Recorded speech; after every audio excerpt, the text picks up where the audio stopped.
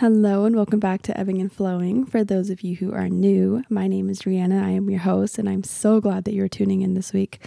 I hope you remembered to drink water, get some rest, take a break, go outside today. There's so fucking much going on in the world and it is more important now than ever to take care of yourself.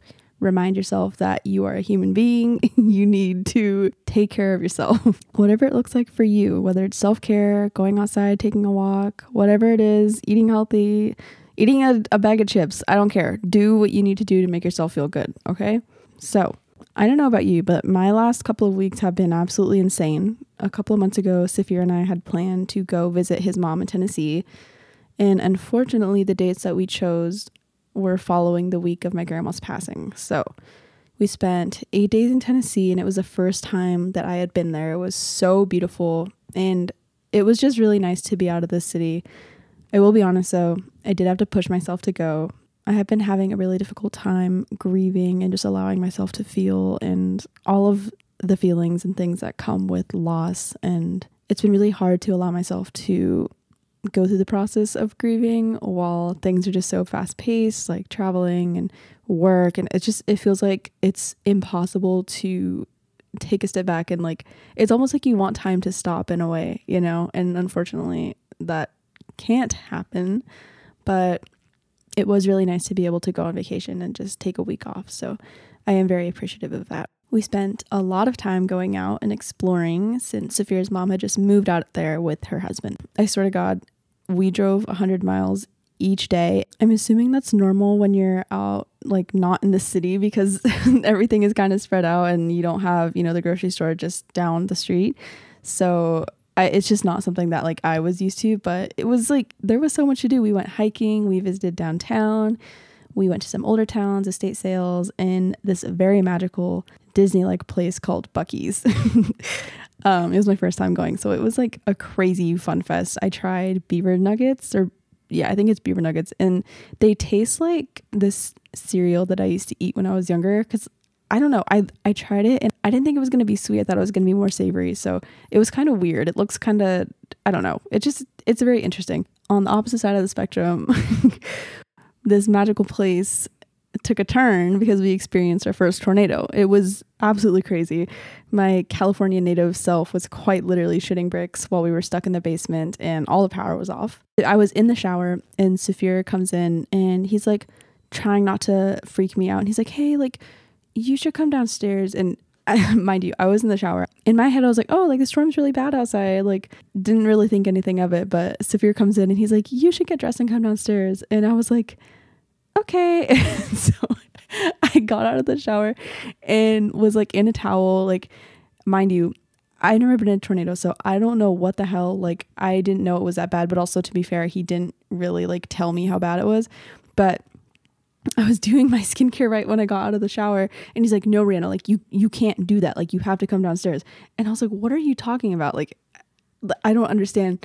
And I called my mom and she's like, Rihanna, you need to get down. She's like, are you dumb? You need to get downstairs right now. Like you need to like go down in a robe if you need to. You cannot just do this. And then we went downstairs and the power went out and then my phone went off and like I was on FaceTime with my mom during the whole time, during the time. And then my phone dropped and I was just like, at that point, I was like, oh my God, like the adrenaline was kicking in. It was so loud. It was hail. It was just absolutely insane. So that was crazy. Needless to say, I had the full Tennessean experience. I went to Buc-ee's and I had a tornado. It was actually super fucking scary and not something that I should be joking about. There were a lot of people who were injured and people who lost their homes and tragically like even lost their lives. I don't know how, I mean, like I know it's not a choice and people are born there, but living in California, I don't know if I could ever choose to move to a place that like constantly has tornadoes because that I'll take an earthquake over a fucking tornado any day. Never again. Please God, never again. After our vacation, I came home in the evening and had work the next morning. Plumbing broke in the building at work. So it's just been like chaos all around. And that was the first day of the retrograde. So I don't know what the hell is going on with this retrograde, but there's just so much shit going on. I'm not even questioning it. I'm not getting upset. It's just like, oh my God. And my laundry machine has been broken since I left for Tennessee. And when it got fixed, the pipes got clogged. I don't even want to know what the fuck happened, but the house is super old and the pipes got clogged. And then the water started going all over the floor. So it has just been a day. The house is filthy. It's just disgusting. And I'm just angry and anxious. And I do not like living this way. But all things considered, it makes sense because we're moving out and just like there's a lot of stuff going on. I'm just blaming everything on the retrograde. There's a lot of shifting going on in the skies. But on a positive note, this retrograde has definitely helped me by pushing me to go back and allow myself to relive moments to change them. And I have another opportunity to go back and change the way that I would usually do things and kind of break cycles. So I actually went out with some girlfriends last Friday and we spent the evening at Shiloh's Tea House. And if you don't know anything about Shiloh's Tea House, oh my God, it is the most magical, dreamy place that I have ever seen. And I just absolutely adore Shiloh. I need my future space to look exactly like that. I'm going to hire her to decorate my space because holy shit, it is just beautiful. It was such a beautiful and much needed evening. I went with two of my best friends and we honestly just like caught up. We didn't really do a lot of like socializing, but there were a couple people that we met that were so freaking cool. Like they were just so kind, and I don't really go to a lot of social events because I just am not like interested in socializing. I don't know. Every time I've gone out, there's just been like bad things that have happened or just like annoying things that I'm just like, I don't really have the patience to deal with this right now. There's too much going on with my life and I don't really need the drama. But this experience was just so nice. Everyone was drinking tea and just dancing, and there was a DJ and there was so much beautiful food, and it was just such a great experience. But we went upstairs and the three of us were just talking and catching up and finally just having our beautiful and raw conversations.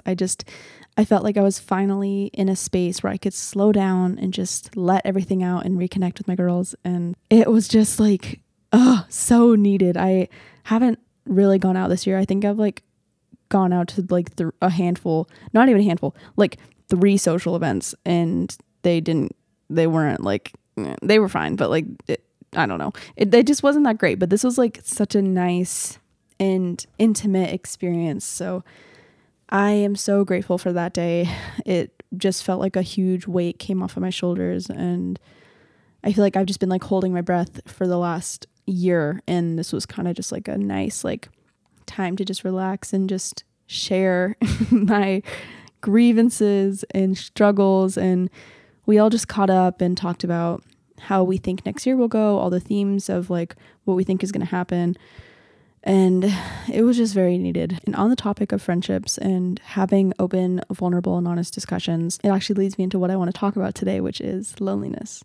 Somebody from TikTok actually reached out to me on Instagram and asked to have a conversation about this deep sense of loneliness, which tends to follow them no matter where they find themselves. And I really think that this is more common than we allow ourselves to believe and talk about. I've always wanted to have a discussion about it because it's something that I've experienced personally, like so often, probably throughout my whole entire life. I felt alone. Everybody always seemed to be a part of their designated clique, or they had a duo, or they had somebody. They seemed to just fit in. And I've always been so envious of those types of people who always seem to have a place. I have always been the kind of person who got along with everybody and floated around, and I was never really part of the foundation of any group. Each place I've ever been has always felt either forced or temporary in a weird way. I think I've just never felt settled or grounded with any group of people or really chapter in my life.